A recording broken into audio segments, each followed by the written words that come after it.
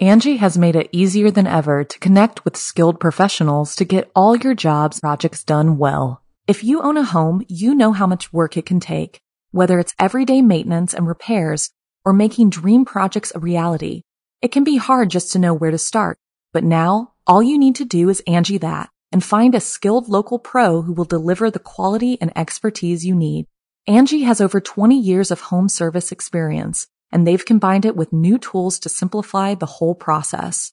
Bring them your project online or with the Angie app, answer a few questions, and Angie can handle the rest from start to finish or help you compare quotes from multiple pros and connect instantly, which means you can take care of just about any home project in just a few taps. Because when it comes to getting the most out of your home, you can do this when you Angie that. Download the free Angie mobile app today or visit Angie.com. That's ANGI.com. So I know you've got a lot going on, but remember, I'm here for you. So bother me when no one's listening, because I will. Bother me when it feels like it won't get better, because it can. Bother me because you're never a bother.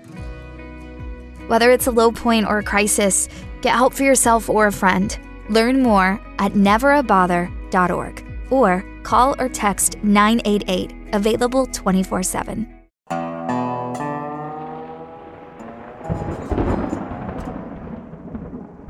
Well, hey there, friend. Glad you made it by, 'cause tonight we've got a big one. And here's my pal Chester, ready to ring in Season 2.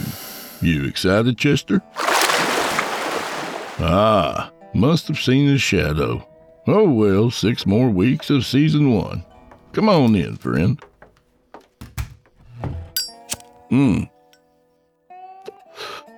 Oh yeah, that's better. You know, I was planning on drying out a little after National Cocktail Day last week, but wouldn't you know it, today's a very special day. Happy National Clams on the Half-Shell Day. I forgot the clams, but that's no excuse not to celebrate. So bottoms up, y'all. Here's the shellfish. Oh. So shuck 'em if you got 'em, and drink those glasses to the bottom, friends, because old Drew Blood has a tale to tell. But first, a word from our benevolent dictator. You're listening to the standard edition of this program. To show your support and enjoy ad-free versions of this and all our other episodes, as well as hundreds of tales from our audio archives dating back to 2012, visit simplyscarypodcast.com and click Patrons in the upper menu to sign up today and get instant access from our friends at Chillin' Tales for Dark Nights. Thank you for your support.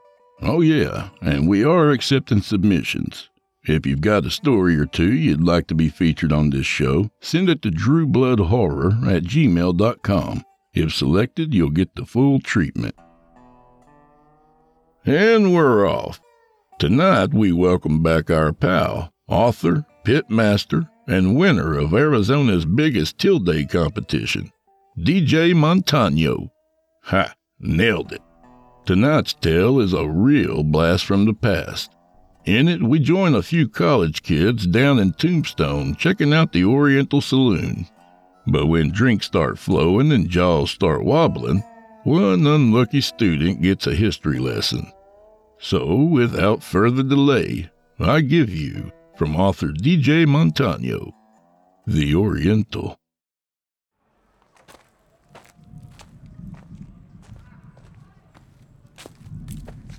Man, I bet half the crap that lady at the Birdcage Theater said was bullshit. A bunch of legends and folklore to get people riled up and scared. Tony grumbled as thunder rumbled off in the distance. Dude, didn't you see all the bullet holes in the bar and the walls of the lobby? Dale said, stepping off the sidewalk onto the dirt-covered street. Bro, I bet I would have been a kick-ass cowboy back then, Jorge said. Who the hell would be afraid of you, Jorge? You can't even grow a mustache. Not to mention your little twig arms. Isaac chuckled as the other two cracked up. A sudden gust of wind kicked up dust into the group of college kids' faces. You guys are jerks. I don't even know I even hang out with you, Jorge sneered. Jorge, it's okay. I'm sure some chicks dig the skinny pretty boy type. I mean, shoot, you've kept Lisa around for 8 months now, and I'm still not sure how you pulled that off in the first place. Anyway, let's head over to the Oriental, and I'll buy the first round of shots. Isaac clapped a hand on Jorge's shoulder. Thunder rolled across the sky again as the two smiled at each other. The door squealed as the young men entered the Oriental saloon. Why the hell did we even come to this crappy hole-in-the-wall town again? Tony huffed, unimpressed as he looked across the room. Billy Ray Cyrus sang about an achy-breaky heart on the jukebox, and the crack of billiard balls pierced their ears. 'Cause we loved the movie and we wanted to come check out the actual town where it all took place? Dale said. Now come on, let's grab a beer. Welcome to the Oriental Saloon, gents. What you having? The bartender asked as he dealt out 4 coasters. His old-timey mustache, Western-style clothing, and Southern drawl aided in the illusion of traveling back to the Old West. Hey man, is this really the same place that Wyatt Earp dealt cards and Doc Holliday gambled? Dale asked excitedly. Why, yes sir, it is. This is the original building built on this very spot. First owned and operated by Milton Joyce, the barkeep said as he dried out a glass. Awesome! Dale's eyes lit up in full fanboy mode. We'll take 4 Blue Moons, Isaac interjected. Coming right up, fellas, he said, grabbing a pint glass and the tap handle. We'll take a round of whiskeys, too, Dale said in a mediocre Doc Holliday impression. Yes, sir, he barked from the other end of the bar. Come on, guys, we can't step up to a real Wild West bar and not order whiskey, Dale said. Here you go, gents. 4 beers and 4 shots. That'll be $32. Jorge slid his card onto the bar top as the others were reaching for their wallets. Don't worry, guys. I got the first round, he said with a smirk. Jorge enjoyed proving money wasn't an issue for him. He enjoyed getting the new hotness before the others. Jorge always got the first round. Isaac beat him to it one time, and he made a huge scene out of it. So each time, they made like they were reaching for their wallet and let him feel superior about beating them. Hey, Isaac, the pool table just opened up. Hurry, go snatch it. On it, Isaac said, moving through the crowd, trying not to spill the fresh beer and shot in his hands. What a ripoff. Damn place is pricey, Tony huffed. I bet this ain't even the real place. They just claim it is so they can charge you out the ass for beer. Snarky condescension oozing out of his voice as he rolled his eyes. A thick, meaty hand slammed down on the bar top with a thunderous clap. This here is the real, authentic Oriental Saloon and Bar, where countless Wild West toughs, lawmen, and ladies mingled. Hell, my great-great-uncle tended the horses at the OK Corral as a kid. Some desperado killed his father on these very streets. That godless man hung from the banister across the street. Now, you may not believe that, but you don't need to be blatantly disrespectful about it. The barkeep locked eyes with Tony, and his gaze felt like it bored straight into Tony's soul. You see, Tombstone is the town too tough to die. But neither it nor the Oriental got any qualms about showing people they can. This town and this saloon would have made you piss your pants in its heyday. Be careful with what you say. This old girl, the Oriental, may make a believer out of you yet. Tony stared into his beer, unable to handle the ferocity in the bartender's eyes. The light metallic jingle of the doorbell rang out, and the bartender turned and greeted customers entering in the same light and jovial manner they were greeted with not 5 minutes ago. Welcome to the Oriental, gents. Come on, guy. Let's go shoot some pool, Jorge said, snapping Tony back to reality. Isaac had just finished racking the balls when the guys walked up. Dude, you won't believe what just happened, Isaac. He looked up from chalking his pool cue at Dale. What? He said with a quick head nod. Shut up, Dale, Tony said, low and thin. Tony just got his ass handed to him by the bartender, Dale said, spilling some of his beer, chuckling as he lowered it to the table. I said shut up, Dale. I knew I shouldn't have come, he grumbled. Oh, come on, Tony. Drinking with your bros is better than sitting at home and thinking about how Jessica cheated on you, Jorge said, raising up his mug to offer a toast. Fuck it, fine. Then it's up to you guys to get me drunk enough to forget, he said, raising his glass. Deal, Isaac shouted. To Tony, Tombstone, and one hell of a night spent in the Wild West, Dale said in a joyful tone in direct opposition to his best friend's mopey monotone. Cheers! The sound of clinking glasses muffled their voices. The 4 college seniors played pool, threw back shots of whiskey, and sang along, albeit poorly, with the jukebox. Don't any of you have the guts to play for blood? Jorge slurred to the group after taking his 5th shot of Jack. I'm your huckleberry, Dale said in his mediocre Doc impression. They gave each other a long, icy stare and burst into laughter.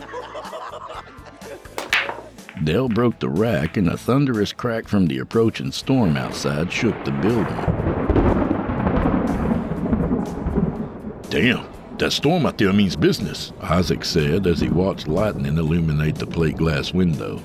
The flashes of light gave glimpses of the old town storefronts up and down the street. He continued to watch as the other tourists began speed walking to find cover, and Isaac could swear he saw figures populating the sidewalks and streets with each flash of lightning, but nothing was there after each burst. Goosebumps rippled across his arms, and he couldn't help but feel like there were lots of eyes looking in through the very window he was looking out. Tony stood, wobbling and swaying back toward the restrooms. After practically falling through the stall door, he managed to land ass first on the toilet seat.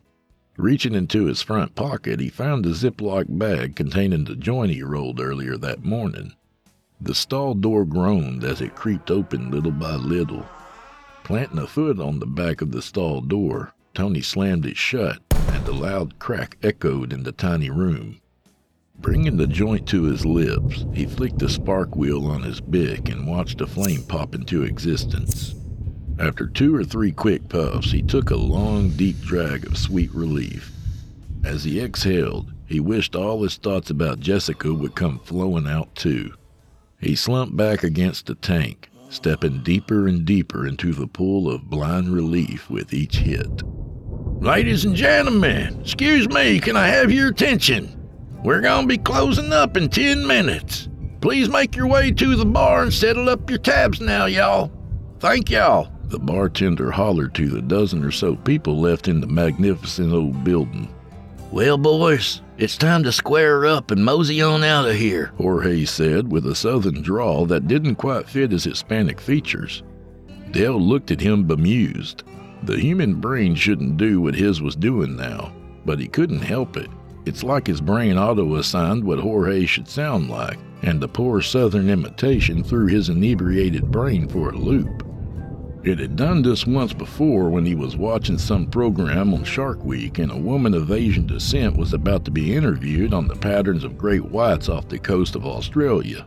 And when she spoke, a heavy Australian accent came pouring out. Dale couldn't understand why it nearly locked the gears up in his brain. If she was born and raised there, that would be the accent she grew up with. Snapping back to the present, he locked back on Jorge. I think I had too much whiskey. The hangover is gonna be a real bitch tomorrow, he said, now back in his normal, slightly Spanish accent. Either of you 2 guys see where Tony went? Dale asked, sliding the wooden pool cues into the wall-mounted rack. No, maybe he's up front, Isaac slurred. He was kind of a buzzkill tonight, he said, tipping back the last of his beer. He couldn't have been that big of a buzzkill, 'cause you're way past buzzed, bro, Jorge jabbed at Isaac. Besides, he walked in on this girl getting railed by another dude. Cut him a little slack, man. Let's tab out and go find him, Dale said. We've been best friends since 4th grade. If there's one thing I know for sure is he goes for a walk when he's all pissed off. Did you gents enjoy your night at the Oriental? The barkeep asked as he handed each of them a receipt to sign. Hell yeah, man. This place is great, Dale said as he looked around. taking it all in one last time. Well, I'm pleased you had yourself a pleasant evening here. Say, where are you fellas staying? The bartender asked.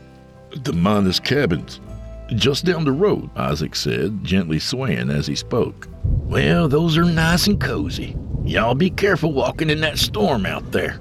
Come back soon now, you hear? He said, looking down and wiping up the condensation rings scattered all over the bar top. Oh, we will be back for sure, Jorge said as the three walked out to see the torrential downpour just beyond the covered sidewalk of the old saloon. Looking both ways, the three lushes exchanged glances and headed off in search of their missing friend.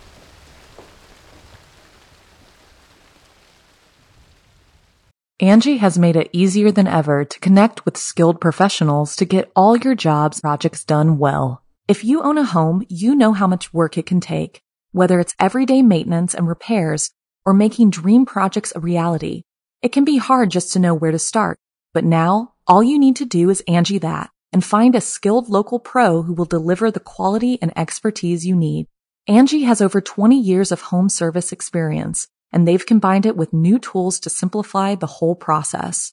Bring them your project online or with the Angie app, answer a few questions, and Angie can handle the rest from start to finish or help you compare quotes from multiple pros and connect instantly, which means you can take care of just about any home project in just a few taps. Because when it comes to getting the most out of your home, you can do this when you Angie that. Download the free Angie mobile app today or visit Angie.com. That's ANGI.com.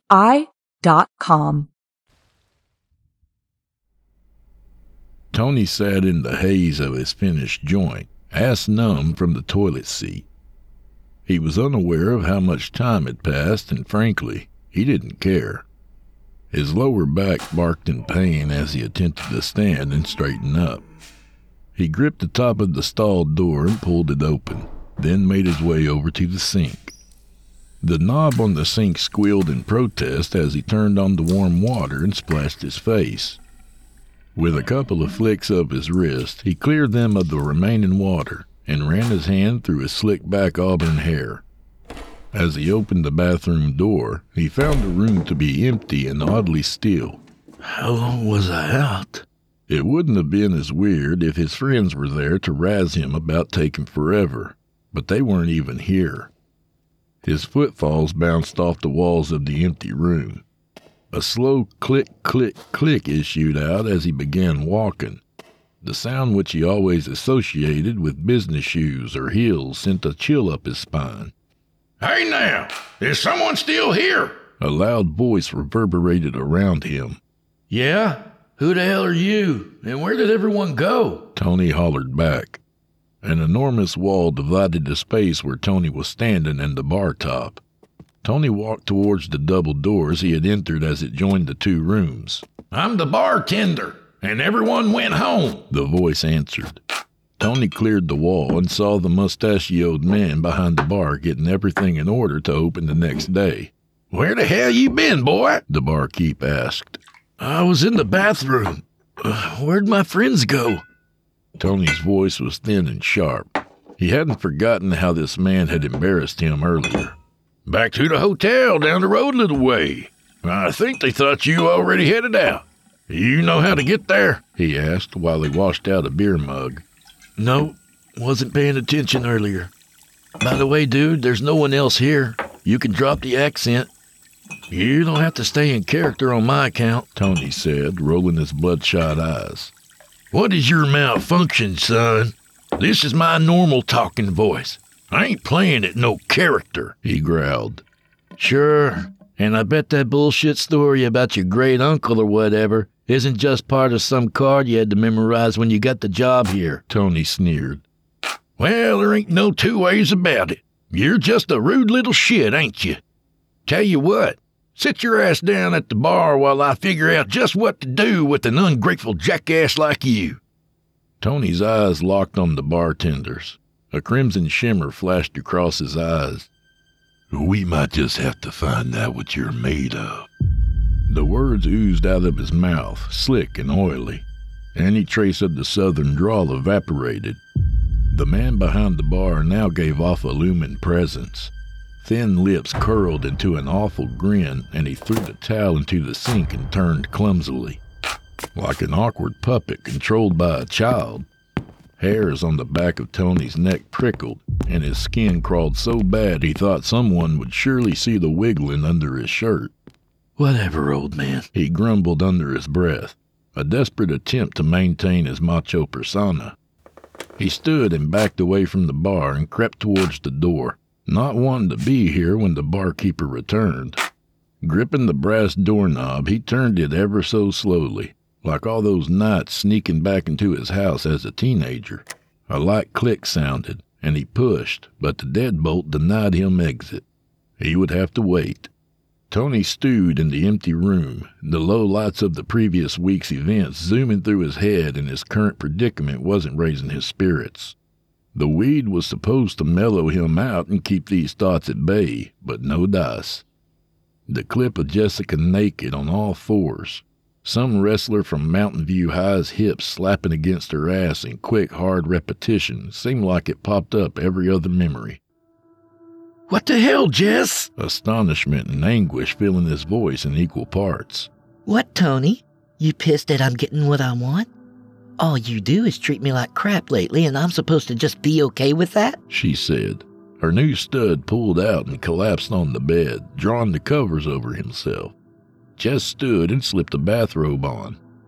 Tony couldn't help but notice the larger endowment on her new Netflix and chill partner. What are you talking about? I've always tried to take care of you and give you what you need, he said, blood and heat filling his face as embers of anger built into a bonfire. No, you gave me what you thought I needed. You never listened to me. I tried talking to you so many times, but you always managed to make a joke out of it, or give some sarcastic remark and move on. In her mind, Jessica could see the countless times this had happened, like they were playing on hundreds of TVs stacked on top of each other. His facial expression registered that his brain was doing the same. Any retort he had sizzled out and died in his throat. Look, when we first started dating, I have no doubt that you cared. You loved me so fully and wonderfully.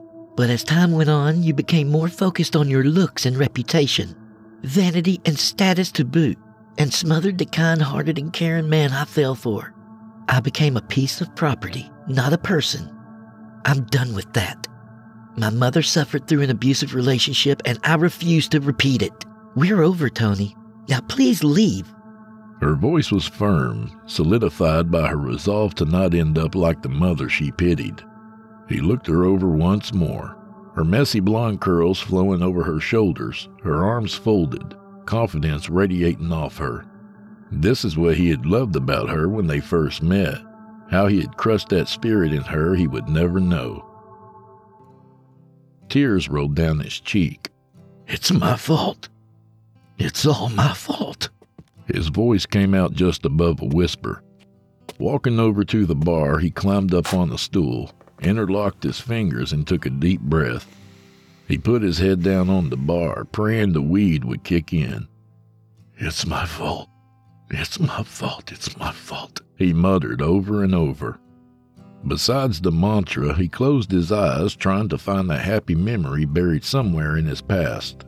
Slowly, he drifted into a deep slumber, with Jess drifting away at last.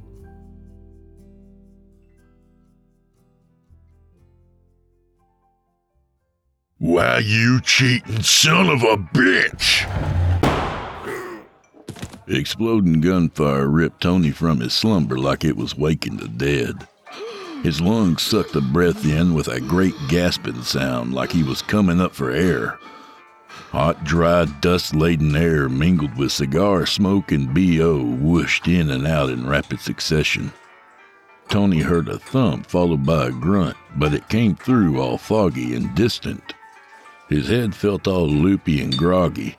His eyes pulsed in their sockets, and he was sure this was about the worst hangover he had ever had. Well, stranger, it's about time you woke up. Behind the bar stood a man in a button-up white shirt capped off with an oyster-gray bead that resembled a pearl for a collar button. His trim black slacks were crisp and sharp. a full but well-manicured mustache and stern but warm countenance fixed on Tony. Trying to gain his composure, he gave the barkeep a bewildered look, then turned to see the man collapsed on the floor. A dark red pool flowed out from around the man, and Tony couldn't help but recall a bottle of his mom's Merlot he had spilled on the kitchen counter when he was 12 or 13. The puddle, on its way to becoming a lake, soaked into the area rug and wood floor as it grew. His groggy gaze moved to the gruff mountain golem of a man that stood over him in a pit-stained cotton button-up, brown pants, and a leather belt and holster hung low on his left hip. "Let's see just what the hell you got up your sleeve here, Billy," the golem said, grabbing his right arm. A meek whimper squealed out of the man on the floor. How was this man still alive, Tony wondered, as he looked at the vast quantity of blood spilled across the floor. His mind was coming out of the haze rapidly now, like a scene in Star Wars when they made the jump to hyperspace. The surrounding situation was one giant clusterfuck, but he was the only one losing his mind. Everyone else was carrying on like normal, with heightened senses in case things devolved into bedlam, of course, but still carrying on.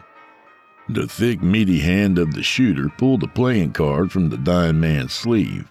Well, what have we got here? Looks to me like you swapped the Queen of Hearts.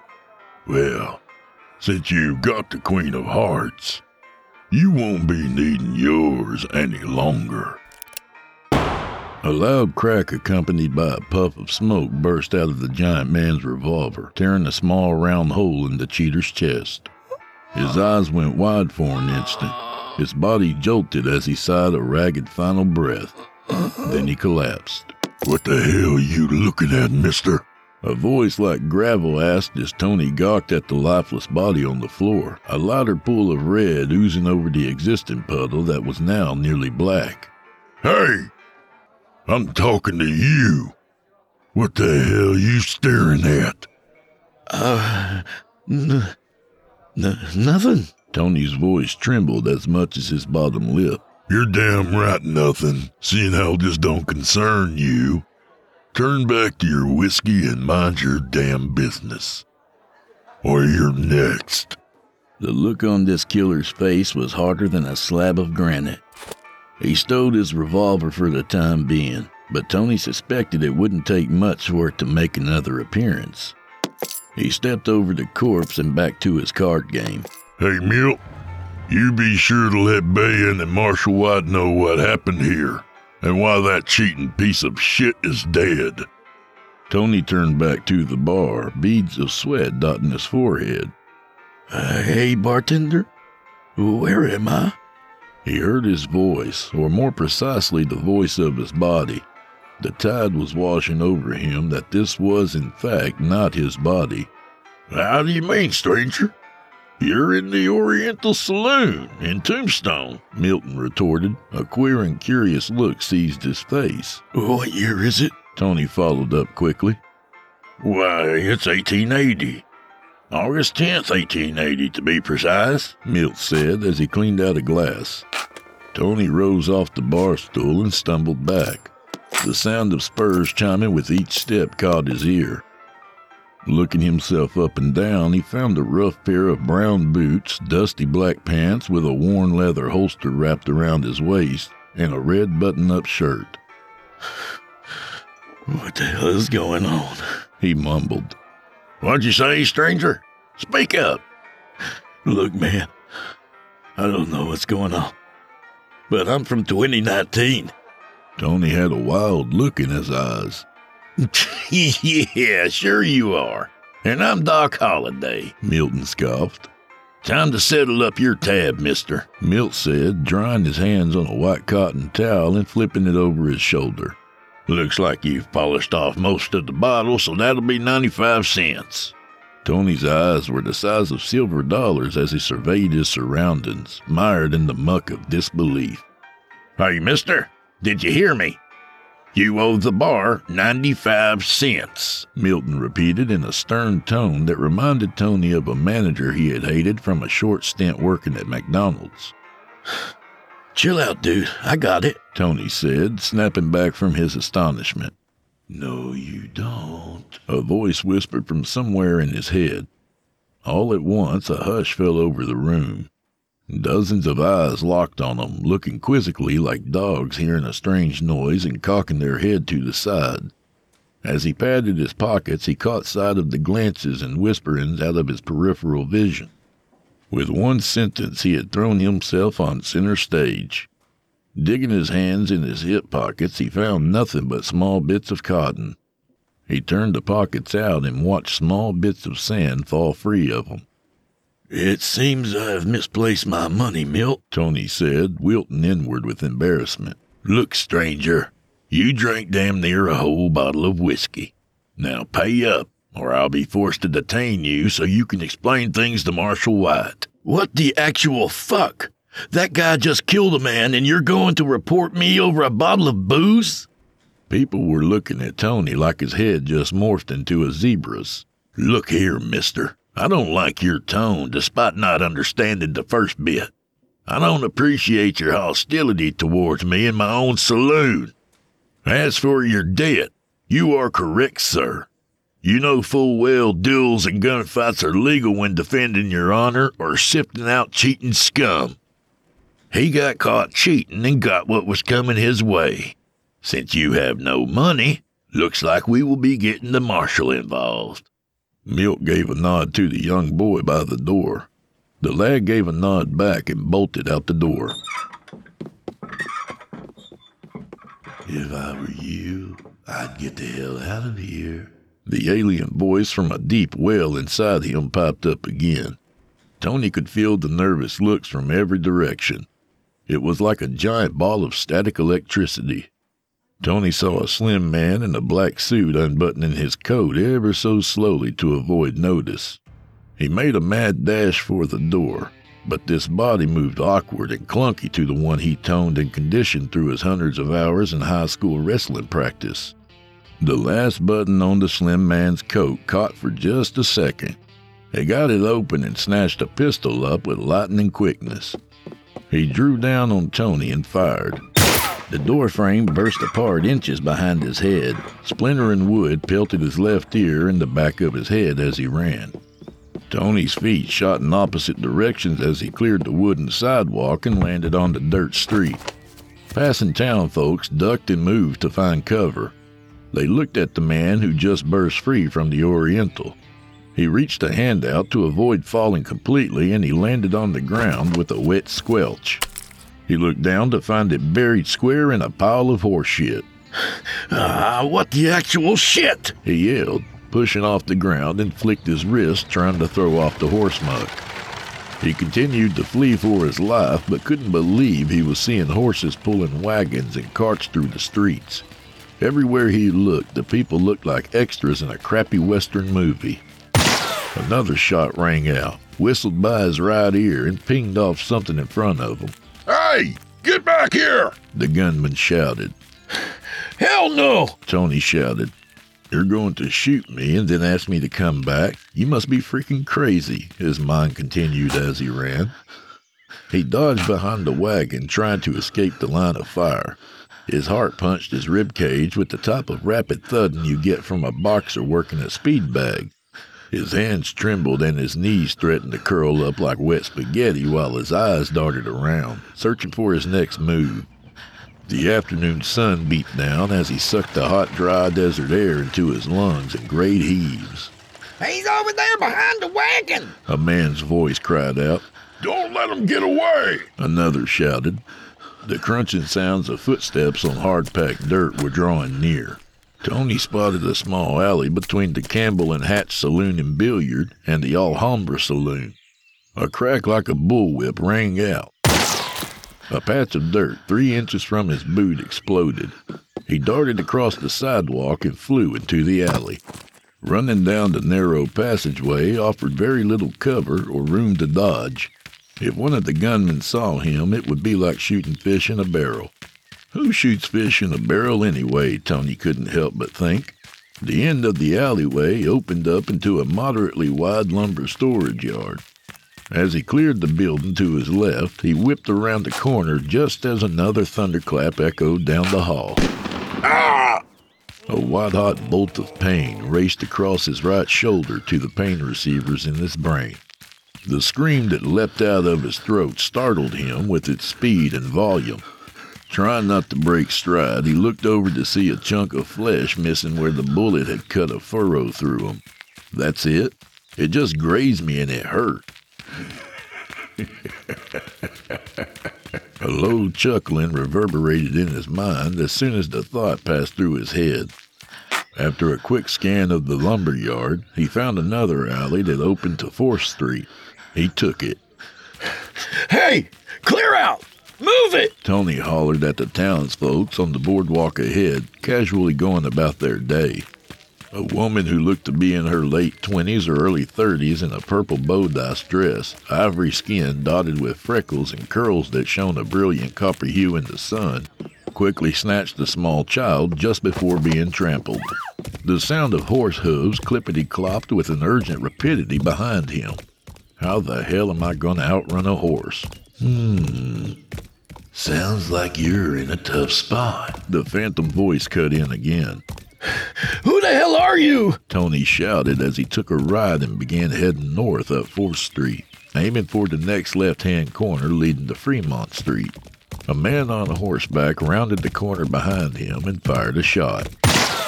Here, let me show you how it's done, the voice said in a malevolent hiss.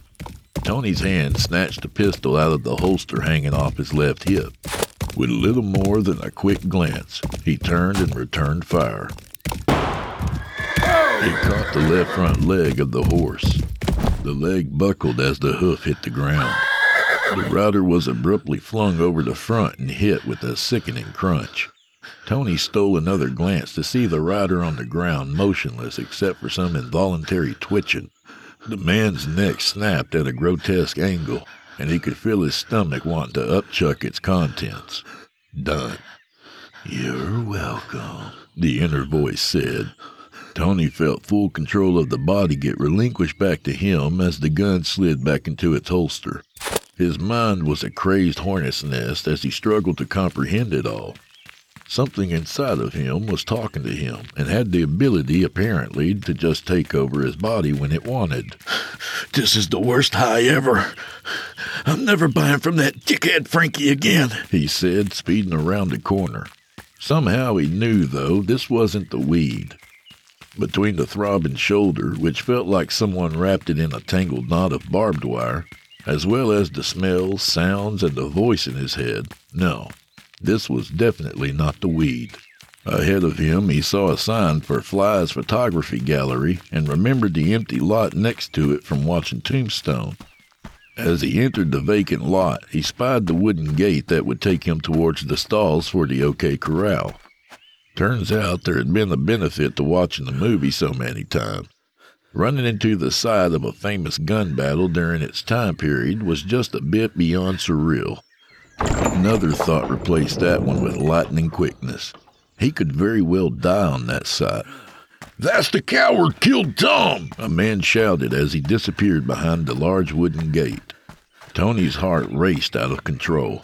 Let's string him up. Don't kill him just yet. We gotta hang him. Another voice came from behind him. Tony found a large stack of hay in a vacant stall and dove in and pulled loose piles of hay in to cover exposed areas, then abruptly froze at the sound of trampling footsteps. How the hell did I get here, damn it? Tony thought. They're going to kill me, I know it. The air, laden with the smell of every pumpkin patch he had ever been to, was heavy and oppressive. At that moment, he would have given anything in the world to just be a kid at one of those patches again when the only anxiety he had was picking the wrong pumpkin to carve. He's over here somewhere. He couldn't have got far. The gate flew open and banged off the stall behind it. Tony trembled uncontrollably as footsteps stomped and a jumble of shouting voices grew in volume as they closed in. He could feel his racing pulse in the throbbing bullet wound. Tony folded his hands together. Please, dear God, don't let them find me. Please take me home. I don't belong here. He fought with all of his might to push his prayer across the boundless void of disbelief he held for religion. If God or Buddha or hell, even Zeus, could work this tiny miracle and deliver him back home, then he would never doubt again. Well, probably never doubt again. It could always be a coincidence, he thought. The lynch mob stampeded through the corral. Shit, he could have gone anywhere. You two head back east. We'll cut to the west. Meet me back at the Oriental in half an hour. Tony sat frozen till all traces of the shouting men were gone, and then held still for another 5 minutes. I can't hide in here forever. Eventually someone is going to shove their pitchfork in here, and it's going to have my guts all over it. Plus, they'll be back when they can't find me anywhere else. He whispered as he brushed off the itchy long strands of grass. As he opened the stall door slowly, the hinges squealed as to protest the movement. Tony paused to see if this had drawn any unwanted attention his way, his ears straining to hear any and everything, but all he found were horses nickering and snorting from the nearby stalls. He opened it just wide enough and crept out and kept his head below stall level. He glanced back towards the large wooden gate and found it closed and latched. Hey, mister. A small voice that squeaked of puberty behind him. As he turned his head to the left, he found an armed juvenile boy. Before Tony stood a 12 to 14-year-old boy brandishing a pitchfork like a Spartan warrior. Hey, you the killer everyone's looking for? The lad said as he puffed and tried to ignore his trembling knees. Tony looked the boy over and found a lean but strong young man formed through rigorous daily labor. His resolve stood firm in his steely eyes, but fear definitely held residence throughout the rest of his body. The lad began taking small, weary steps towards the unwanted man in his corrals. Look, little dude, I'm not trying to make waves here. I just want to go home, Tony said as he backed away, slow and steady with hands raised in the air. I don't know what the hell you just said. What the hell is a dude? Plus, how would you make waves? There ain't even an ocean near here, mister. A small metallic chattering came from the pitchfork, reflecting the state of its wielder, but the boy continued forward. Listen, just put the pitchfork down and forget you ever saw me, kid. He watched tears roll down the boy's dirty face. His look was no longer simply determination, but one of grief and anger. Hell no, I won't. The boy's voice boomed into silence, startling the horses. The boy's eyes went wide and wild. You killed my pa! A quick thrust of the pitchfork leveled at Tony followed the boy's shout. What are you talking about? Tony's voice lurched as he dodged the incoming spikes. The man you shot at on horseback was my pa! He broke his neck when he was thrown from the horse and died. Now he's gone. How are me and Ma gonna make ends meet? How am I gonna tell little Annabelle Pa ain't coming home, that her father is dead? The nerves and apprehension of taking on a grown man had worked their way out of the kid. Now he just wanted blood. Tony's blood. He wanted Tony's blood and he wanted Tony's soul, and he meant to have them both right now.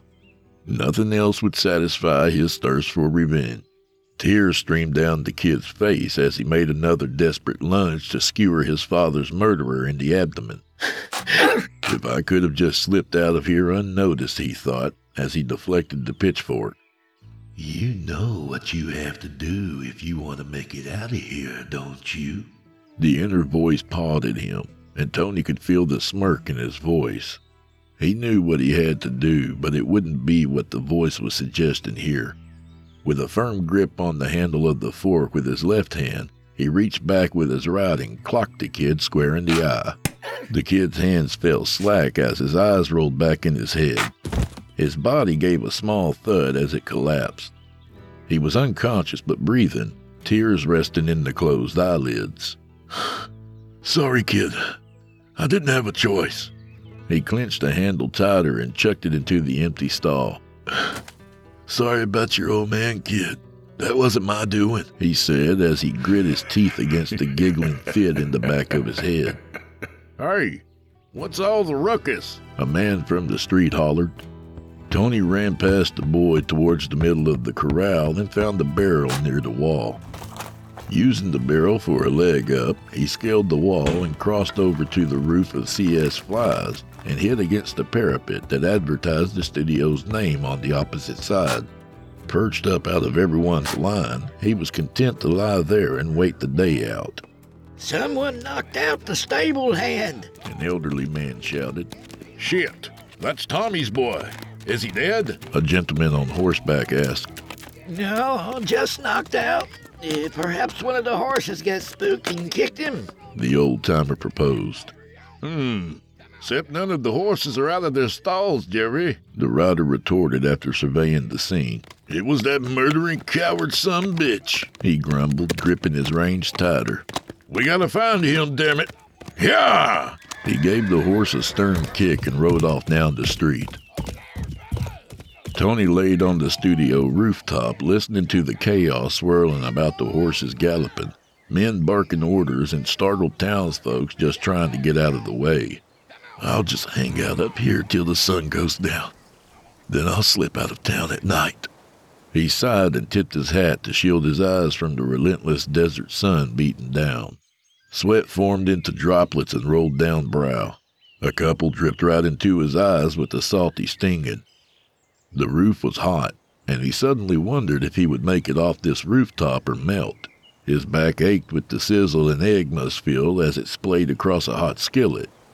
It wasn't long before dark patches formed around his neck, armpits, and back, soaking them as his body tried desperately to cool itself off. How is it this damn hot in August? He grumbled. The sun completed its crawl across the turquoise sky. After spending most of the day baking Tony, it dipped behind the horizon and gave way to the cool evening air. Hunger pains gnawed at his guts.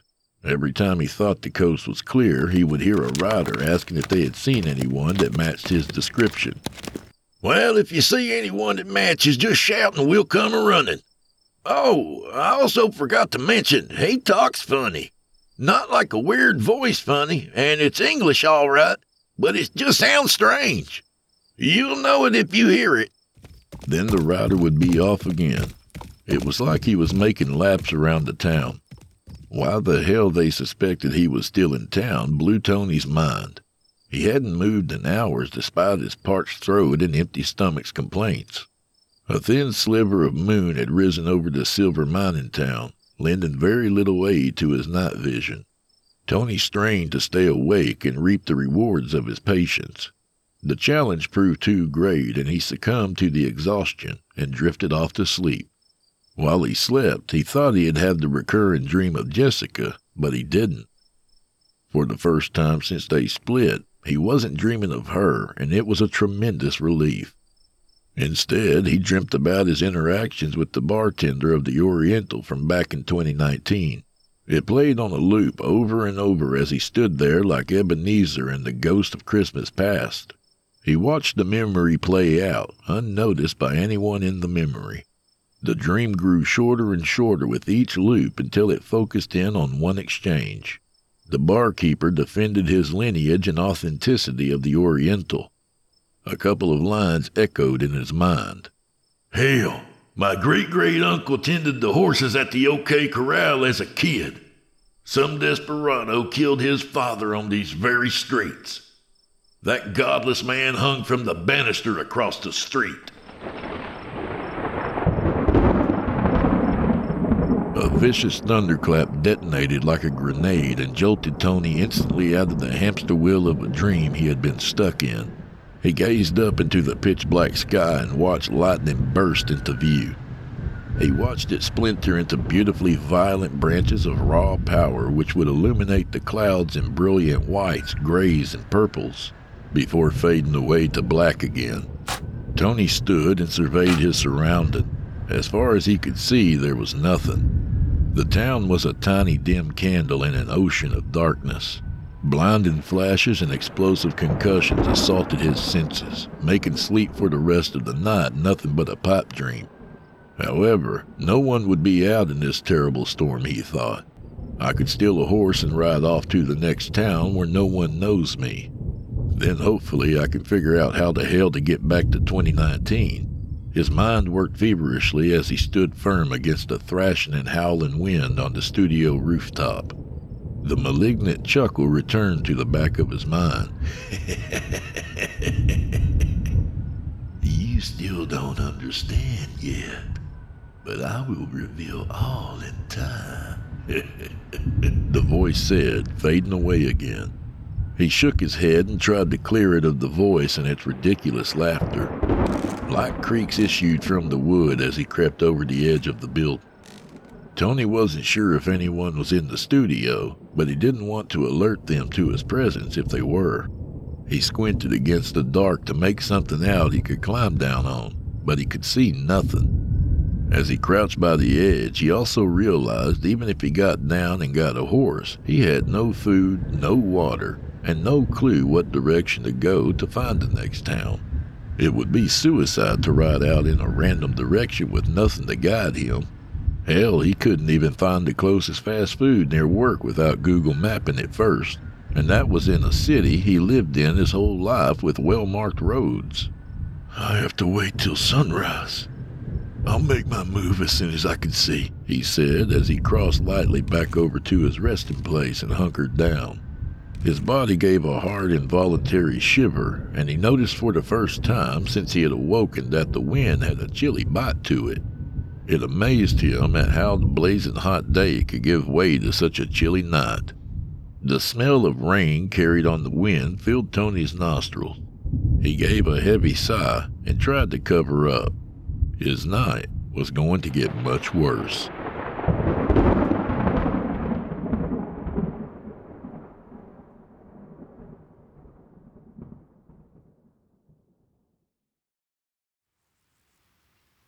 Bright yellow and orange bands illuminated the vast canopy above, dotted by white wispy clouds. Tony sat on the rooftop soaked to the bone, hell, maybe even through the bone. The sun's rays were a welcome sight. He hoped they would get right to work on the drying and warming of his clothes and body. The constant shivering had taken focus away from the gnawing hunger pain, and he tried to ease his parched throat one raindrop at a time last night, but it hadn't made a dent. Despite his damp condition, the pain was blooming in his guts again. Drying out lasted well into the morning, and it wasn't long before the sun got back to work roasting Tony. He looked out over the arid landscape of cactus, thorny brush, and stony soil.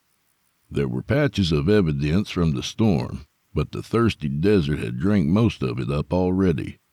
His strength and sanity were slipping, and if he spent another day up on this roof, he may end up having a bullet for dinner. As he climbed down off the roof, he tried to be mindful of anyone that might see him. He especially looked for the kid he knocked out the day before, who would return to work now that his father wouldn't be bringing home the bacon anymore. Lumbering down, his body ached.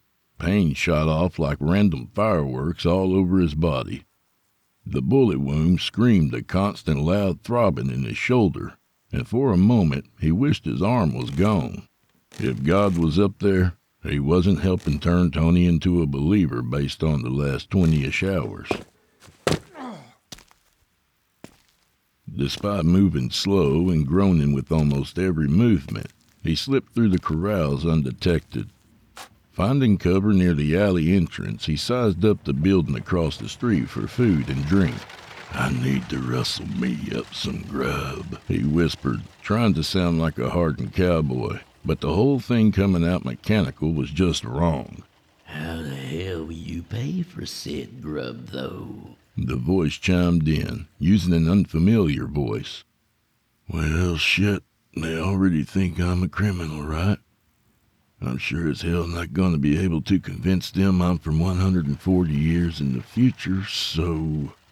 Looks like I'm robbing a store, he sighed. A thin smile grew across his face, and he could feel the other entity inside this body's happiness. Well, where should I? He started, just trying to get that stupid smile off his face. Then his eyes landed on it. P.W. Smith and Company Store and Pima County Bank of Tucson. Talk about your one-stop shopping. He couldn't help but chuckle aloud. Pulling the brim of his hat low, he slipped free of the shadows and blended in behind the young couple. With his head lowered, he scanned the street for anyone he might recognize from the pursuers yesterday. He made a note to look for unfamiliar faces that seemed to search for someone intently. As he approached the end of the street, Tony slipped a black paisley handkerchief draped around his neck up over his nose. The stinking smell of fresh sweat marinating with old body odor and dirt filled his nostrils with each breath. He opened his mouth once, but the sweat ran down his face and landed on his tongue with a salty, dirty tang. It was a lose-lose situation. This man, whoever he is, hasn't had a bath in weeks, Tony thought. God, this sucks, he muttered. As he approached the front doors, he lifted the pistols from their holsters. As he saw the massive 12-foot doorway, he was in disbelief of how natural they felt resting in his hands. The crazy lack of anxiety he felt about what he was here to do. He squared up the door and planted a heavy kick, flinging the door wide open. The room filled with startled gasps as he entered with guns drawn. Everyone, get your hands up now, Tony shouted, eyes scanning the room for anyone that might try to be a hero. Apart from the frightened people, he found a beautifully furnished room with countertops made of black walnut and a resplendent sheen from the varnish. The clear coat, which looked like liquid glass, seemed to draw out the depth and the colors even more. A gorgeous chandelier adorned the ceiling, bathing the room in warm white light. Now, I don't want to have to shoot any of you friendly folks, but I will if you do anything stupid. He spoke in a loud, stern voice as his pistol barrel surveyed the room. Hey there, partner. Take it easy and just tell me what you need. A lanky bald man in a white apron said, I need money, food, and water in a bag, and I need it now. Now move, he said, brandishing the gun in the bald man's direction. A man who had come to Tombstone to open his store and escaped the lawless cattle towns like Dodge City couldn't believe this was happening, but knew better than to argue.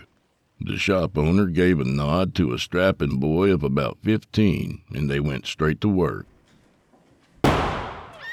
The barrel of the revolver exploded, spewing smoke in unison with the thunderous boom. Tony fired the round into the wall just above another man's head. Short, shrill screams jumped out of the other shoppers. I saw you creeping up and reaching for your pistol. The next one will bore a tunnel through your brains, Tony said as he pulled the hammers back, his face devoid of all emotion. Now everyone just stay put, and I'll be out of your hair in no time. The young worker handed a bag with bread, dried meat, and 2 canteens of water to the shop owner. Now open the drawer and throw a stack of cash in the bag, and I'll be on my way, Tony barked. Sweat trickled down his temples, and his heart raced along at 1,000 miles an hour. Despite the nervous energy coursing through his veins, his hands remained steady. His countenance was cold and stern, trying to convey a don't fuck with me persona. A small bell dinged bright and clear as the man opened the till and grabbed a stack of 20s and shoved them into the bag. The shopkeeper folded the top of the bag over and presented it to the robber. Here you go, sir. Now please take it and be on your way. Tony slowly lowered the hammer of the pistol in his left hand and returned it to its resting place. He snatched a sack and headed for the door as he alternated pointing it to the left and right. So neither side tried something stupid. He stopped at the door and propped it open. Then he peered out to ensure the coast was clear. With a quick jerk, he turned back and fired 2 rounds into the ceiling and sent the ornate chandelier crashing to the ground as he slipped out. Snatching a nearby horse from a hitching post, Tony mounted the beast, gave it a kick, and rode westward as quick as the horse could muster.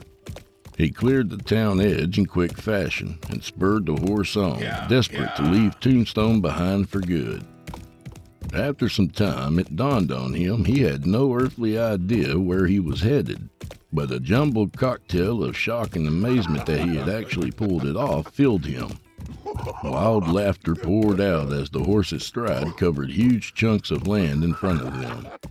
Tony grabbed a canteen looped over his neck, spun the lid off, and swallowed the contents in huge gulps. A memory flashed into his mind, taking him back to the last time he craved water this intensely.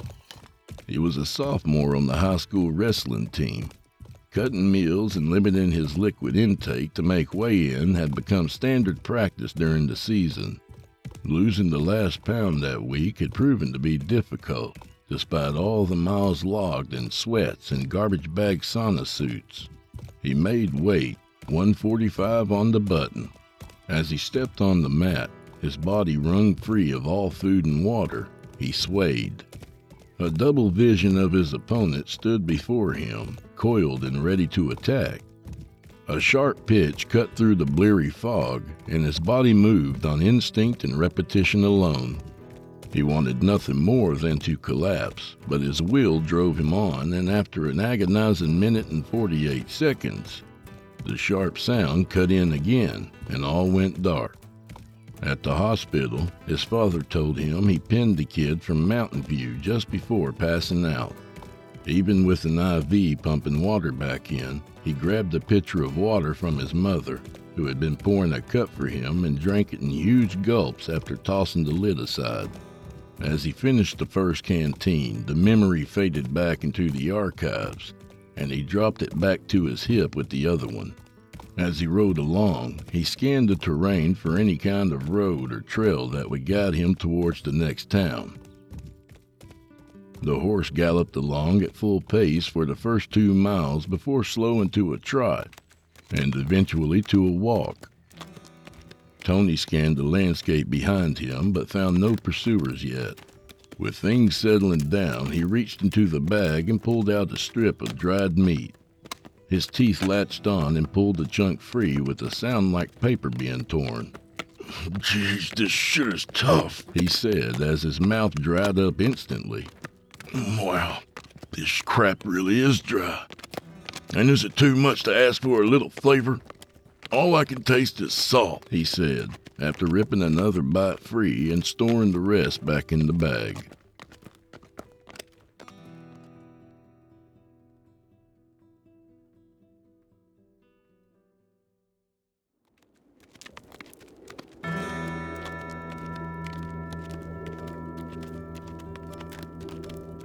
Tony spotted a pair of thin parallel grooves cut into the desert as he climbed the bank of a dry riverbed. Looks like some wagons have come through here, he thought. The sun beat down as various birds patrolled the sapphire sky for mouse or juicy rabbit. Rattlesnakes shook out a warning from the underbrush. The wagon trail led onwards towards some mountainous terrain, and he wondered if he would spot anyone from out here. He couldn't start a camp at night if his life depended on it, which it does, nor could he keep the horse from taking off as he slept. Oh, God, how did people live like this? He groaned. Off in the distance, the white canvas of a wagon appeared as it rounded a tree at the bottom of a ridge. Tony waved at the wagon and gave the horse a stern kick of encouragement. He called out to the wagon's driver as he rode to intercept him. Please stop! I need your help! He hollered as he approached the wagon. Whoa! Whoa! The wagon driver called to his team as he pulled back on the reins and stopped the wagon. Easy now. Whoa. Hey, folks. Can you help a brother out? Tony said in a cheerful tone as he trotted up alongside the wagon. The driver and the young man next to him looked at each other, bewildered. Look here, stranger. I only have one brother, and the winter and fevers took him 2 years back. You must have me mistaken for someone else. Now, if you'll excuse us... The driver took up the leads in his hands. Whoa, hold on there, partner. I just need you to tell me where the next town is. If you could just point me in the right direction, please, he said, pulling his horse in front of the wagon. The two gents exchanged a look, then nodded. It ain't a town by any means, but there is a mining camp named Bisbee beyond this mountain. It's about a day or so ride to get there. Now, if that'll be all, we'll just be on our way, stranger," the driver said, his eyes closed to narrow slits by the sun, and yet predatory, sharp like a hawk. There was steel in those eyes. A chill slid down Tony's spine and prickled his arms and goose flesh. "Yes, sir. Thank you very much," Tony said with a smile, but made no move to clear out of the wagon's path. A faint voice of the whisper tickled the back of his brain. "Kill them. Just kill them. Kill them and take the wagon." It grew in volume until it was a deafening scream. "Kill them. Kill them. Kill them. Kill them already!" Tony's joints felt like he was the Tin Man after a rainstorm. Everything locked in position. "It's clear. You don't have what it takes to play the role of the body you're in," the voice inside said. "Watch and learn." "Mind moving over, partner? You're blocking the trail," the driver said, glaring at the stranger before him. "As a matter of fact, I do mind." Tony heard the words come out, but knew he hadn't thought the words, let alone said them. This was like earlier when his arm moved on its own, shooting the horse, but now he had no control at all. "Say, friend, anyone ever tell you the one about the cow and the pig on the railroad?" he said with a toothy grin. Confusion passed between the two, and they each gave a slight shake of their heads. "Ah, well then let me be the one to tell you. Y'all get a hoot out of this." Tony listened to the thing that took over this body, and the voice sounded like a voice coming through cans attached by a string. It was mostly clear, but had a slight metallic tone. "Come on, mister. We ain't got all day," the young man next to the driver barked. A deep furrow set in his brow. "True," the voice said, peeling back his duster to reveal his 1851 Colt Navy revolver, resting in his left hand and trained on the driver. Now we ain't looking for no trouble," the driver said, a slight tremble in his voice.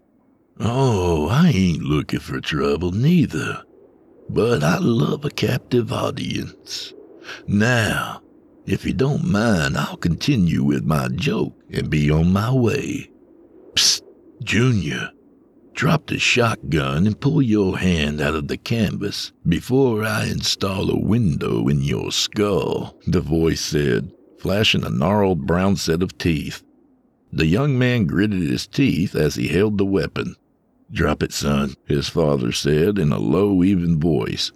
A light thump sounded his compliance, and he withdrew the empty hand from the slit in the canvas. Good.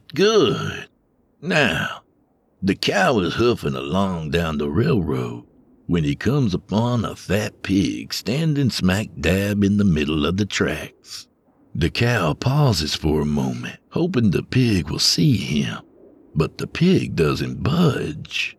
Minutes go by and the pig just stands there, a vacant expression on his face. Annoyed by the situation, the cow looks down and shouts, "Hey, can you move over? You're hogging up the railroad."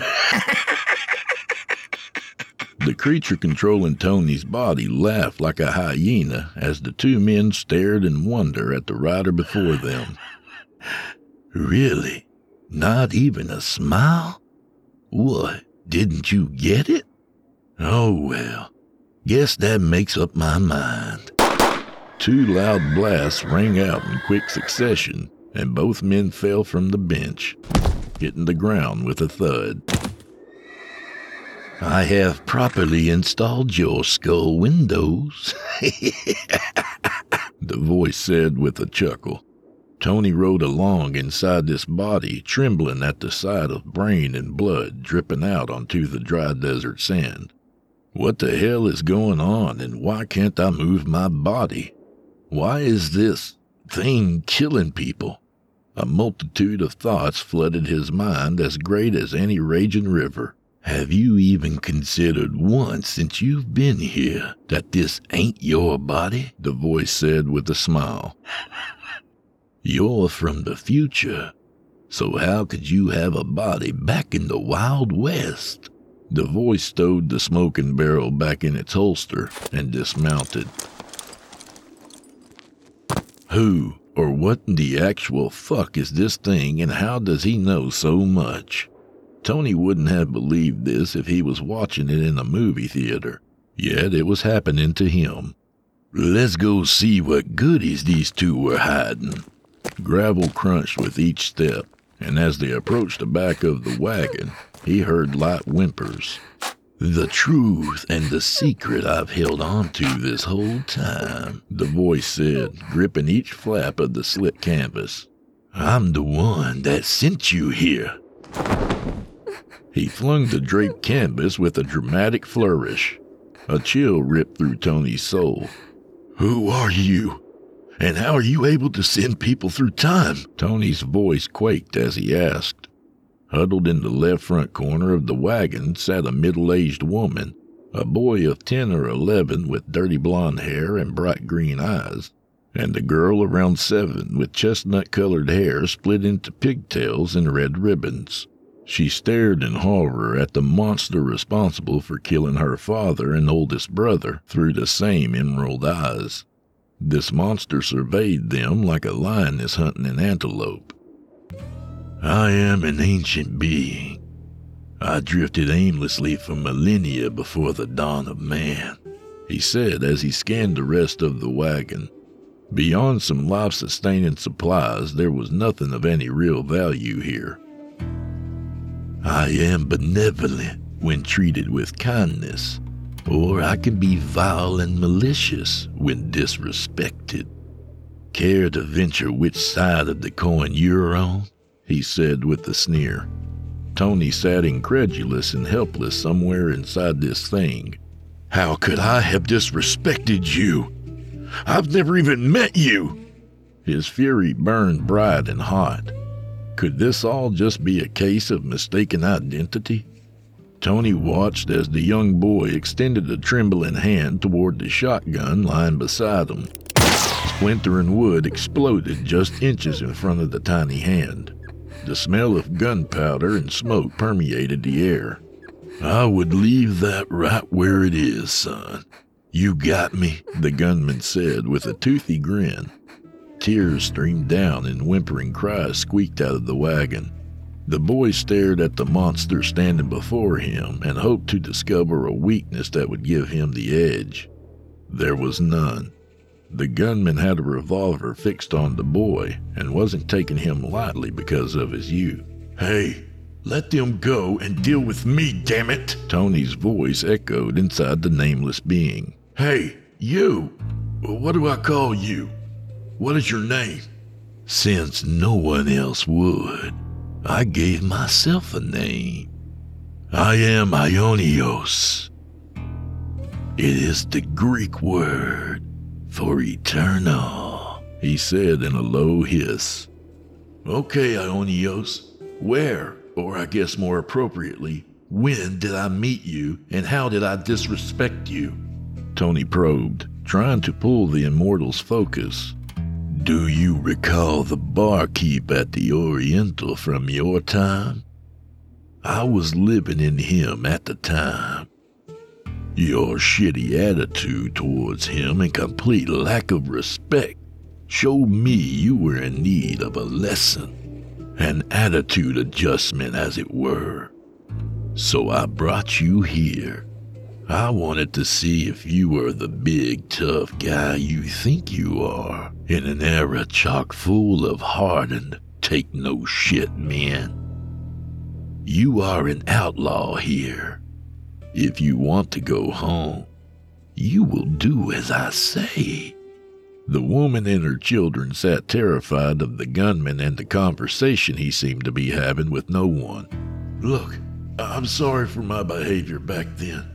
I'm struggling with some issues and I always take out my frustrations on others.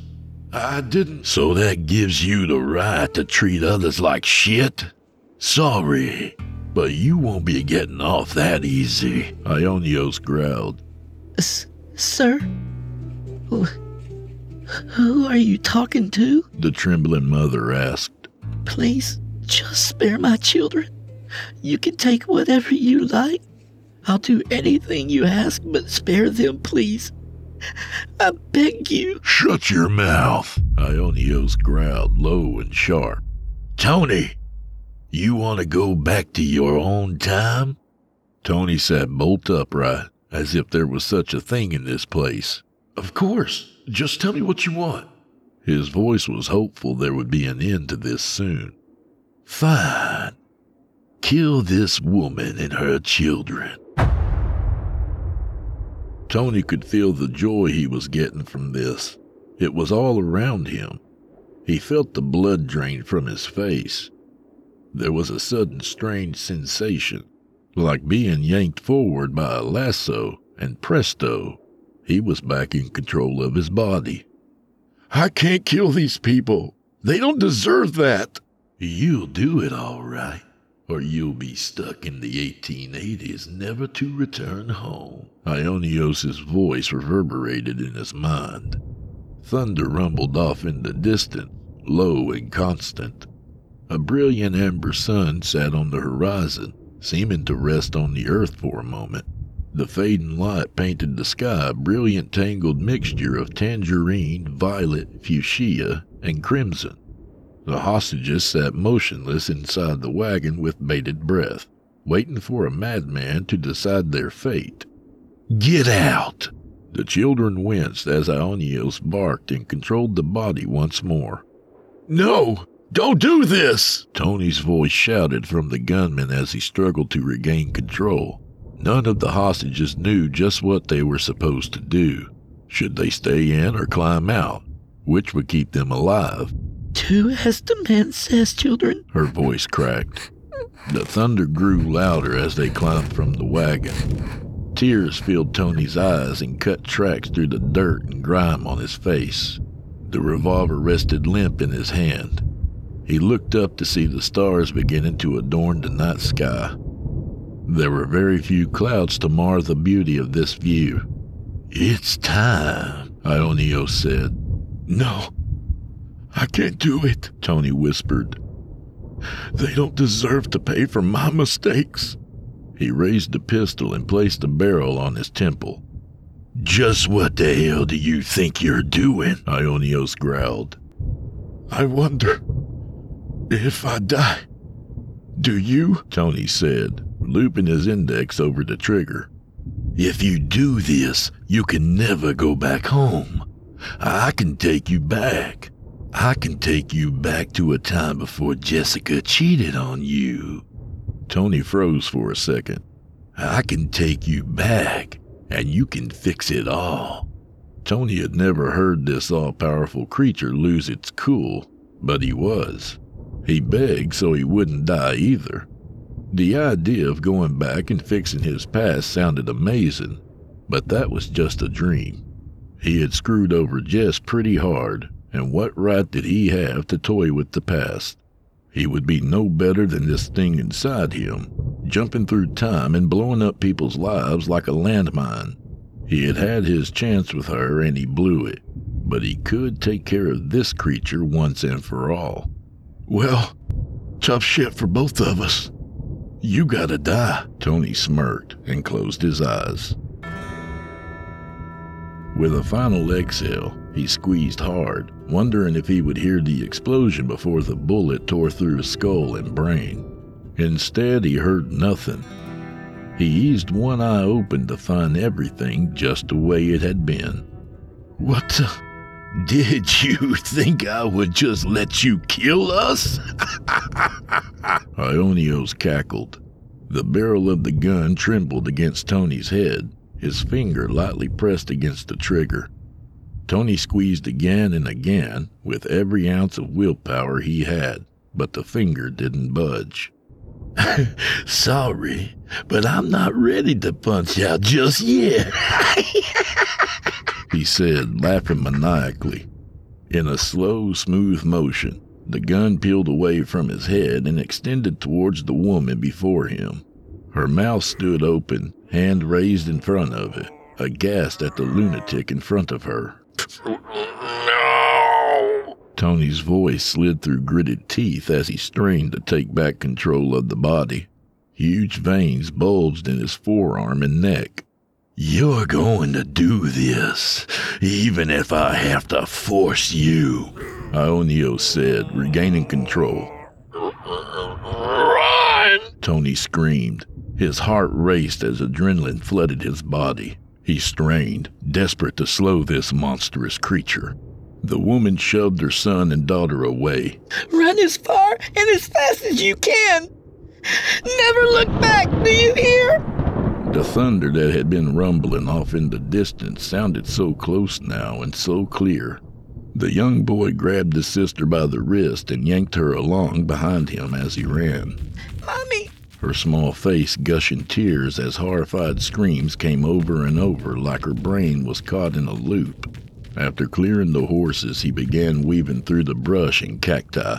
Peering over his shoulder, he glimpsed his mother standing defiantly, her arms stretched wide open. It broke his heart that he would never again feel the warm embrace of those arms. She gave the best hugs. Hey, Tony, Ionios called out as he leveled the gun at the woman's abdomen. What? He muttered through gritted teeth. You ever heard the old saying, you can lead a horse to water, but you can't make him drink? The creature probed. Yes, he answered, confused. Drink. The barrel of the gun bellowed with a brilliant flash and a cloud of smoke. In a millisecond, the projectile tore through clothing, skin, and guts, forcing a scream to leap from the woman's throat. A fresh crimson rose bloomed across the woman's dress, her hands clutching her stomach. Tony felt the strange lassoing sensation again and stood frozen in place. His jaw hung as if disconnected, his arms stretched out holding the smoking gun. A loud burst detonated behind Tony, and a lightning bolt of pain lanced through the back of his knee. 5 men on horseback rode up and bore down on him. He dropped the revolver as he fell to the ground, cradling his shattered knee as the thundering horses and their riders circled around him. One rider approached the dying woman and cleared his saddle before the horse had even come to a stop. She looked down to see her hands dripping with blood. Her knees unhinged and she fell. The rider caught her and laid her down gently. "Hang on there. I got you, ma'am. You're gonna be okay." She looked up at this gentleman who could have only been a year or two older than her oldest son. His voice was calm and reassuring, and there was warmth and kindness in his eyes. You're a good young man. Don't let this world take that from you. "What in the Sam Hill is going on here?" shouted a man wielding a revolver on horseback. "What did that woman do to you that made you feel like you had to skin your smoke wagon and bury a bullet in her guts?" Tony looked up at the stocky rider with broad shoulders, piercing brown eyes, and jet black hair. The rider continued to circle the wounded gunman like a vulture circling a carcass. Senor Del, I don't think he's buried in her. I think he came out her back." A squat, slim Mexican man interjected. "Damn it, Jose, shut the hell up. That ain't the point," Dale scolded. Your name is Del? Tony asked, still wincing and clutching the remnants of his knee. "Yeah, that's right. What's it to you?" Dale retorted, shooting him a look of disgust. My best friend back home in my time. His name is Dale, too, he said, looking him straight in the eyes. "Well, ain't I lucky? Now, tell me just why the hell you shot her." His eyes narrowed in on Tony, ready to measure every single word for deception. Senor, Jose piped up once more. "Damn it, Jose, what now?" he barked. It's not just her. There are 2 more dead men over here, Juan stated flatly. Probably her husband and son from the looks of it, he added for good measure. Dale jumped from his horse, spurs jingling with each step.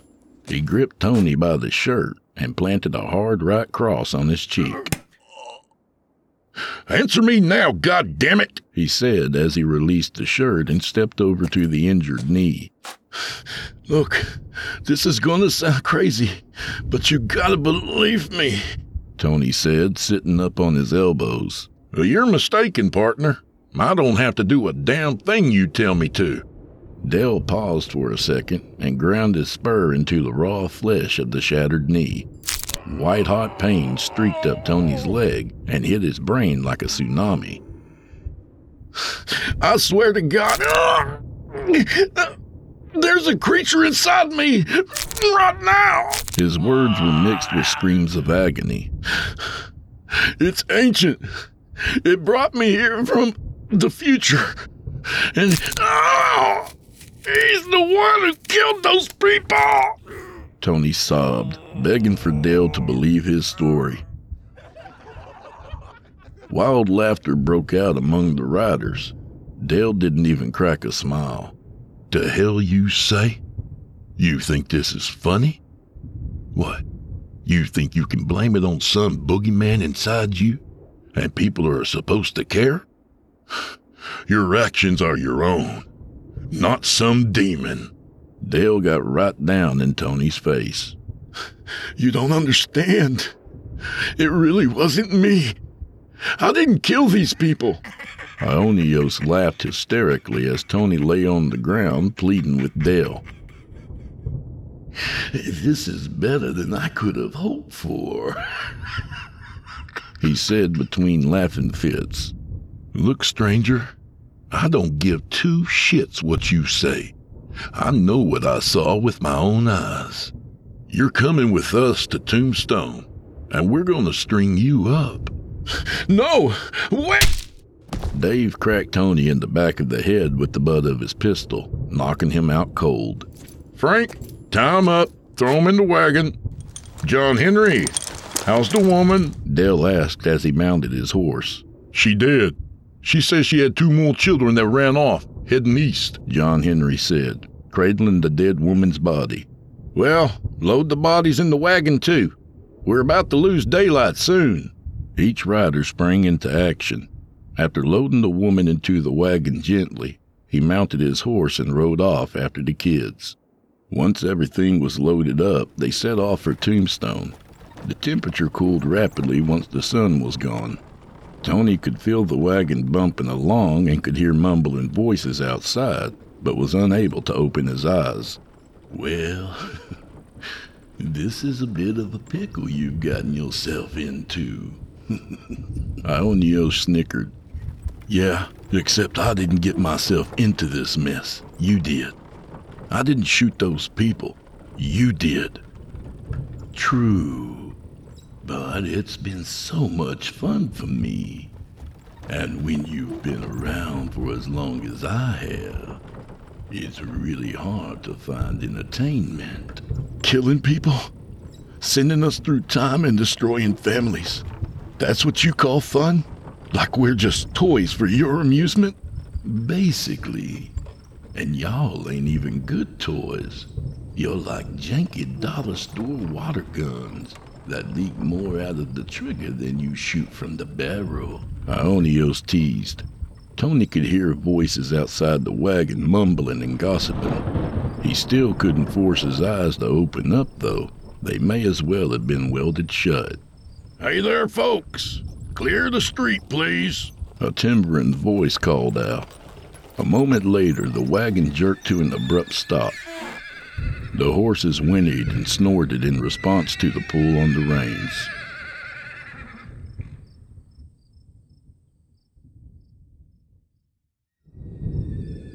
"Good evening. What can I do for you, gentlemen?" said a man who had clearly grown up in the Northeast. His accent resembled nothing like the rest of the people he had come across in Tombstone. "Well, Your Honor, we're here to hang a man." Dale's voice came from Tony's left, and his casual tone scared Tony even more. Like buying a bag of popcorn at the movies or ordering a meal at a drive-thru. Hanging people is just what they do. And, what reason have you to hang said man? Also, what proof can you provide he committed the crimes? Spicer questioned. For starters, Your Honor, my men and I witnessed him murder a woman in cold blood. Then there's the dying woman's last words. She informed us she had 2 young children who fled so as not to be killed as well. Finally, Your Honor, Dale pulled back one side of the canvas cover and exposed the 3 dead bodies lying beside Tony. The children can testify that this man killed their father, older brother, as well as their mother. That's quite the volume of evidence, the judge said, pondering the situation. What's there to think about here, Judge? Hang him! An onlooker shouted.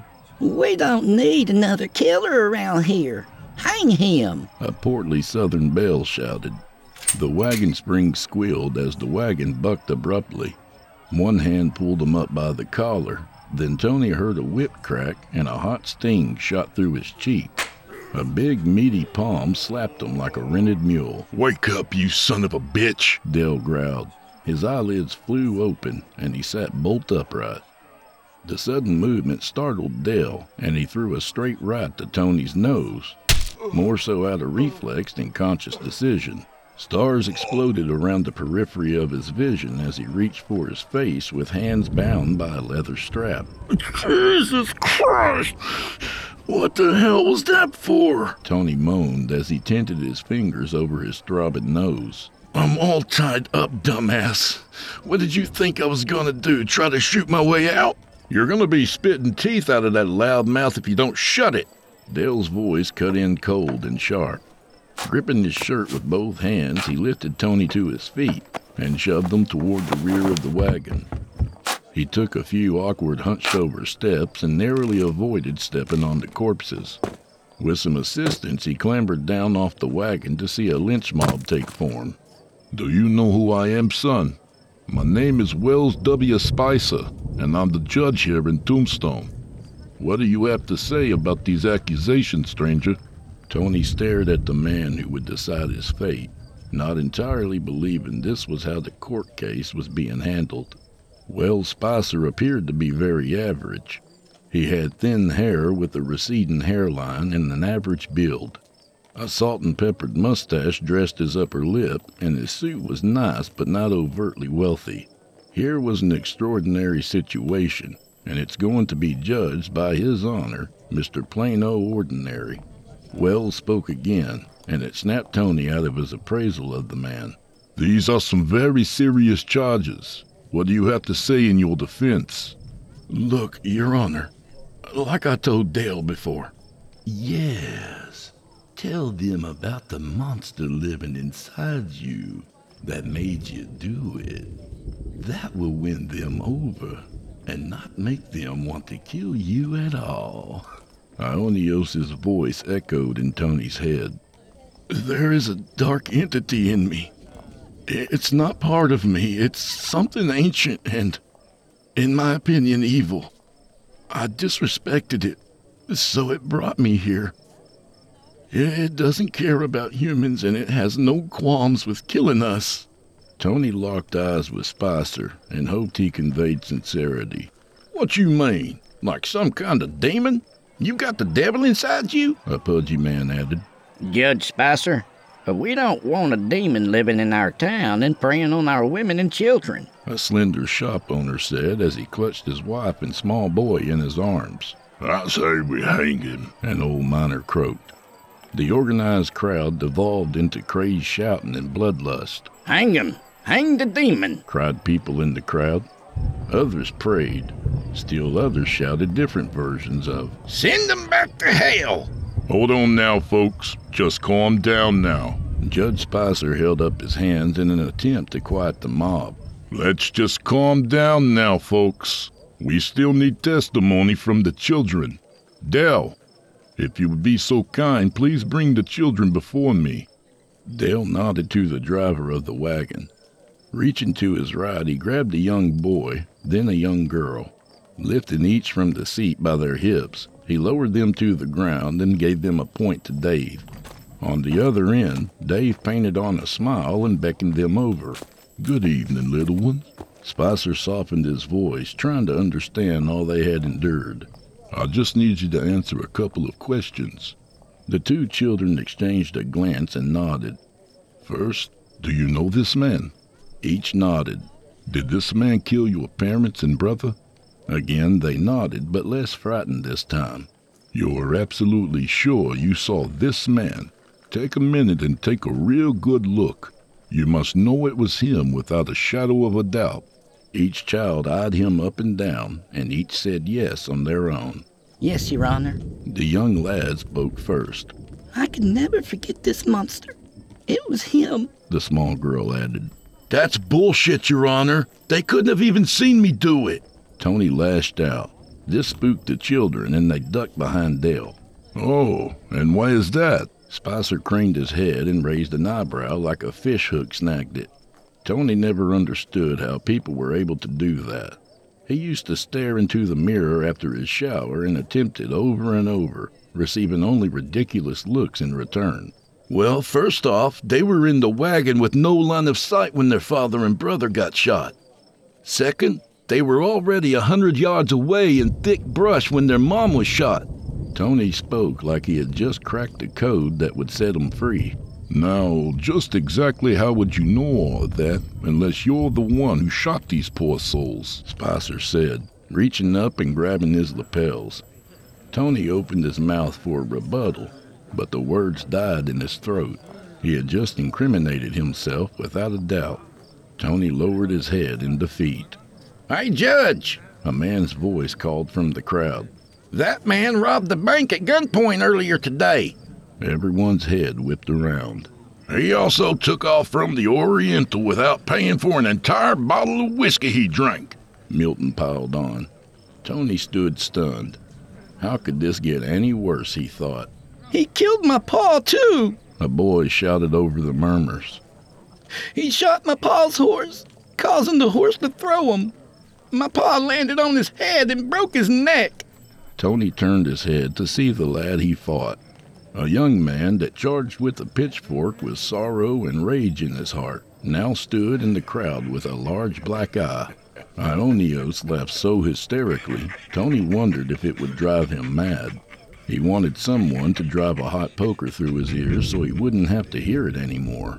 "Well, stranger, sounds like you've torn a tornado path through my town in a rather short time. Based on the testimony tonight, it sounds like the world might just be better off without you. However, the arm on the gallows needs to be replaced due to dry rot. So looks like we will have to postpone." "That's okay, Judge. We'll string 'em up at the Bucket of Blood Saloon across from the Oriental." Dale cut the judge off abruptly, giving Tony a narrow smirk. "Well, what can I say, Tony? You should have been more careful about who you mouthed off to, and how disrespectful you were about it," Ionios chastised. Tony stood there on one good leg, holding the blown-out knee the best he could. Disbelief washed over him. How had things spiraled this far out of control? A couple of days ago, his biggest issue was how to get over a girl cheating on him. Now he was on the back of a wagon in 1880 Tombstone with 2 bullet holes and a laundry list of charges, the verdict of which sentenced him to be hanged. What the actual fuck? The wagon came to an abrupt stop, and Tony flipped back and hit his head on the bed of the wagon. The wood issued a solid thunk, and he grimaced with pain. He turned his head to his left and tried to ignore the fresh bloom of pain. He was met with glossy, vacant eyes of the dead woman. A horsefly landed on her eyeball, took a few steps across her pupil, and rubbed its tiny hands together. Tony felt like one was now crawling on his eye, and he jolted back up and rubbed his eye till the sensation passed. As he looked out the back of the wagon, he saw a thick rope thrown over the banister already in preparation to rid the world of the monster they believed him to be.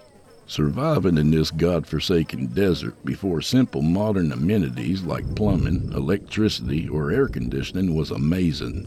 It is incredible how humans found a way to survive and even thrive here.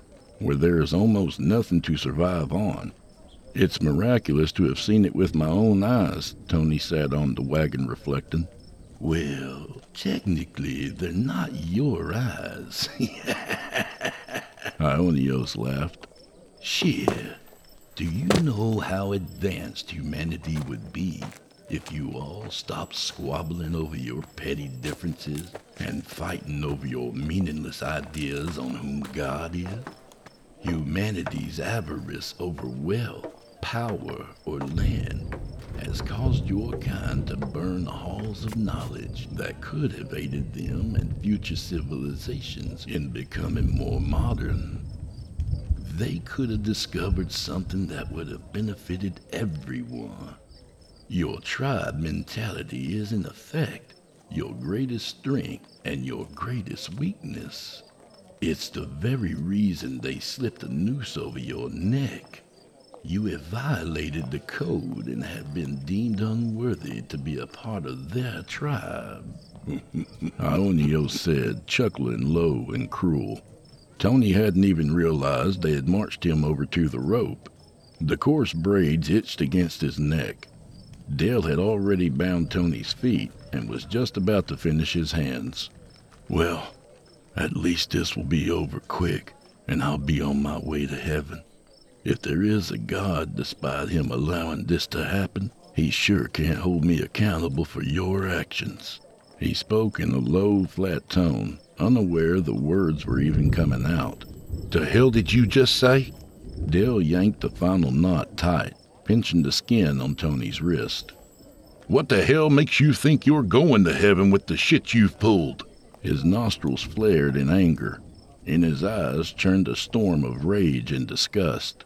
Dale hawked a thick wad of phlegm into his throat and spit into Tony's face.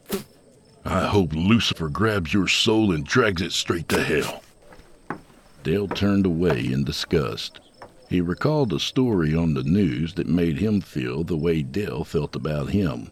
Some big-shot CEO in New York City was bribing safety engineers to sign off certifications for the elevators in his building. Dude, you're basically in a floating casket if it locks up, he had told the Dale in his time. If the brakes fail or the line snapped, you're screwed. That guy deserved to get dragged straight to hell, he thought. Judge Spicer stepped alongside the accused. For the criminal acts of robbery, assault of a minor, and 4 counts of murder, I hereby sentence you by the power of the great state of Arizona to be hanged by the neck until you are dead, dead, dead. Is there anything you have left to say? Any last words? Tony looked up at the full moon, wondering if heaven lay just beyond it. Like heaven was the dark matter in space he learned about in science. His teacher had said she saw a TV preacher raving that dark matter was the dominion of God, since humans have no clue what it is or what it's made of. She thought it was crap, and he had agreed with her at the time. Now he desperately hoped they were both wrong. I'm sorry for all the trouble I've caused. I could blame it on monsters or demons, but really, the only person for me to blame is me. This town isn't gonna become a great big city, but it's the town too tough to die. Quite the touching speaker you are when it counts, Tony. Ionios' voice clear in his mind. However, I think it's only fair that I warn you.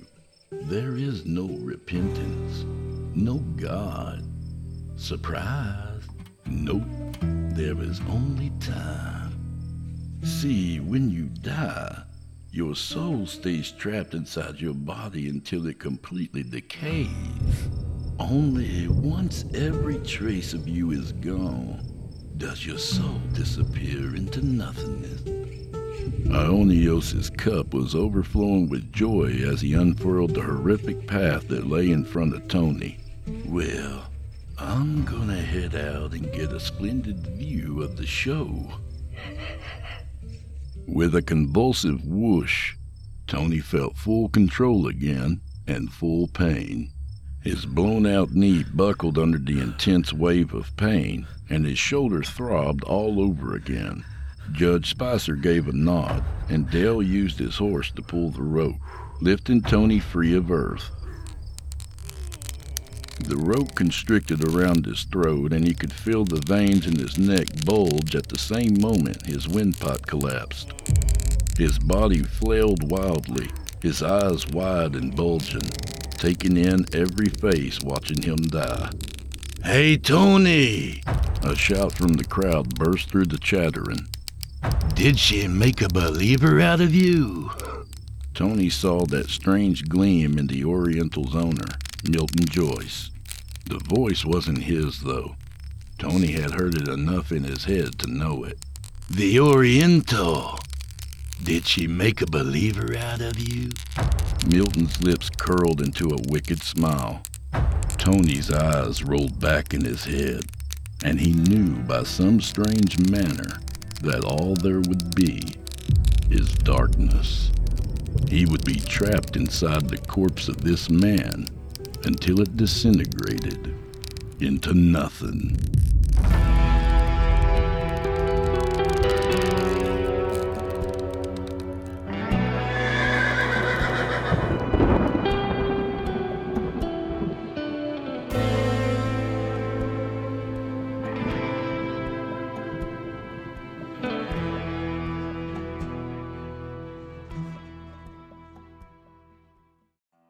And that was The Oriental by DJ Montano.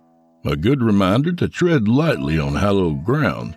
Also, be polite to your bartender. Everyone likes to tie one on once in a while. Just mind your manners, or you might get tied up. A little about the author. DJ Montano is a huge fan of all things horror-related.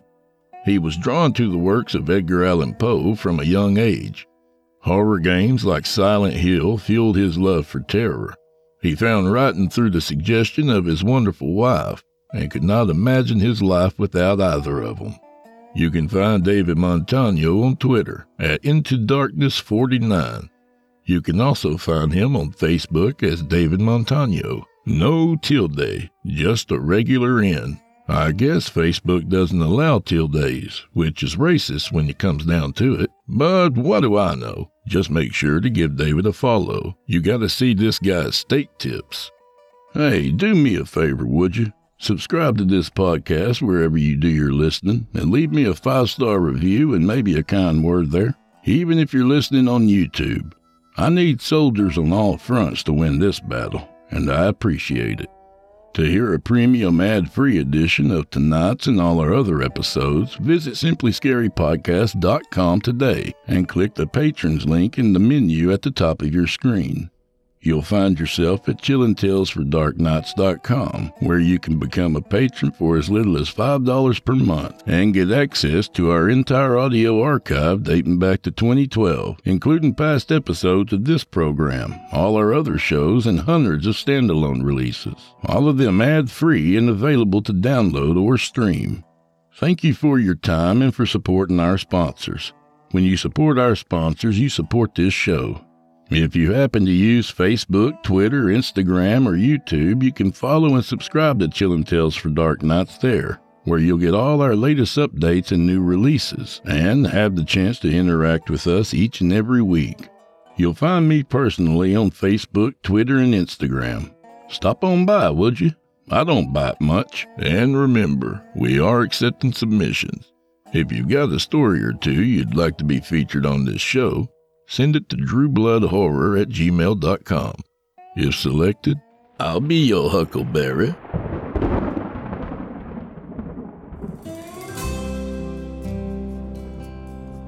Well, I'm afraid this is where we part ways, at least till next week. So grab a drink for the road, friend, but watch your step out there. I've got a few neighbors who will make a believer out of you, too. I'd like to recognize a couple more of our YouTube listeners out there. And keep in mind, I'm grabbing you randomly, not playing favorites. The bossy one, thanks for hanging out and for all the pleasantries. And I hope things get better for you. And Pope Benito Ripqueef. Let me tell you, you're a gentleman and a scholar, or something like that. In any case, may the wind be at your back, and may the road rise up to meet you.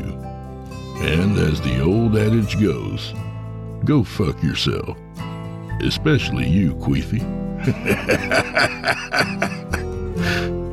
Good night, y'all.